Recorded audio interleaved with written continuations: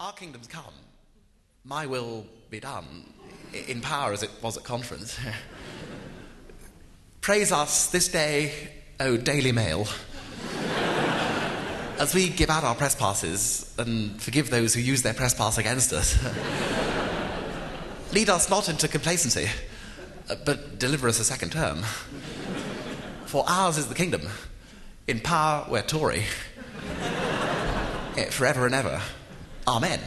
And of course our women, let's not forget. Yeah, thank you.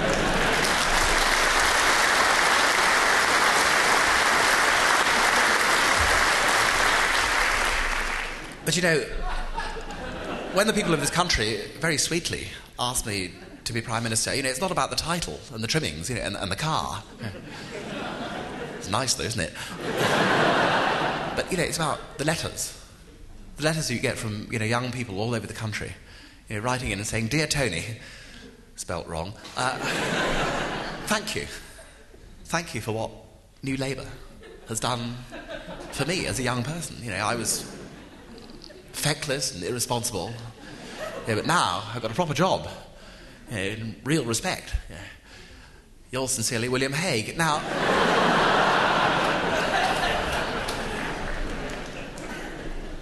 but you know, people say that I just jump on the latest bandwagon of popular opinion. But I think, you know, frankly, that's rather hurtful. You know, all I ask is to be, you know, in some way, the Prime Minister of people's hearts. I've made a deal with the people of Britain, you know, it was a covenant, if you like, a sacred covenant, you know, that they could go on getting richer, and I'd ensure they didn't feel bad about it. And I said, well, look, here's a guarantee. I'll make a guarantee with you, like a business. You know, I said, you know, we'd have a free vote on fox hunting. And he said, well, we're not sure. So we took it back and we changed it.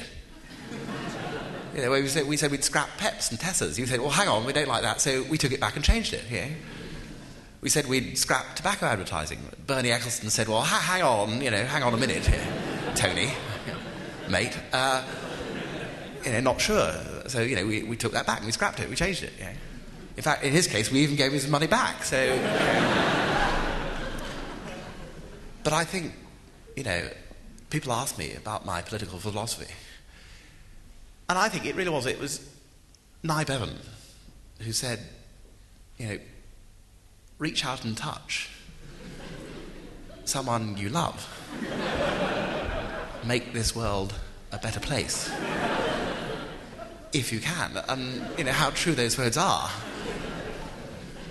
I do sometimes find myself missing John Major because you're not like a set of curtains you're used to, you know, used to having him around. You think that poor old John Major, he must be wandering around Huntingdon now, thinking there must be more to life than standing around saying, "I think you want a bit more cement with that, Brian."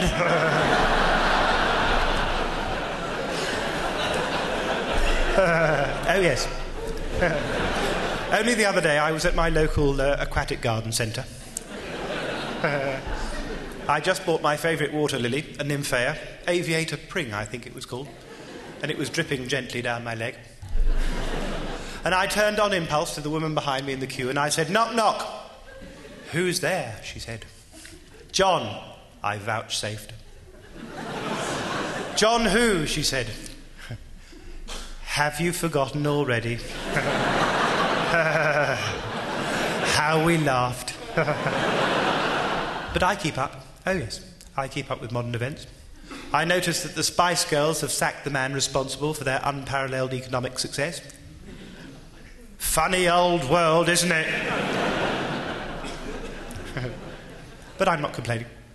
He's had to put up with all this press stuff recently about Emma Noble marrying his son. And he's very diplomatic, isn't he? He says, oh, Emma. Oh, yes.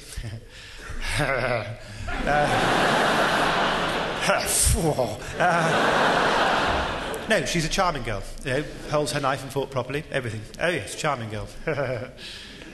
Goes like a fucking train, mind you, but...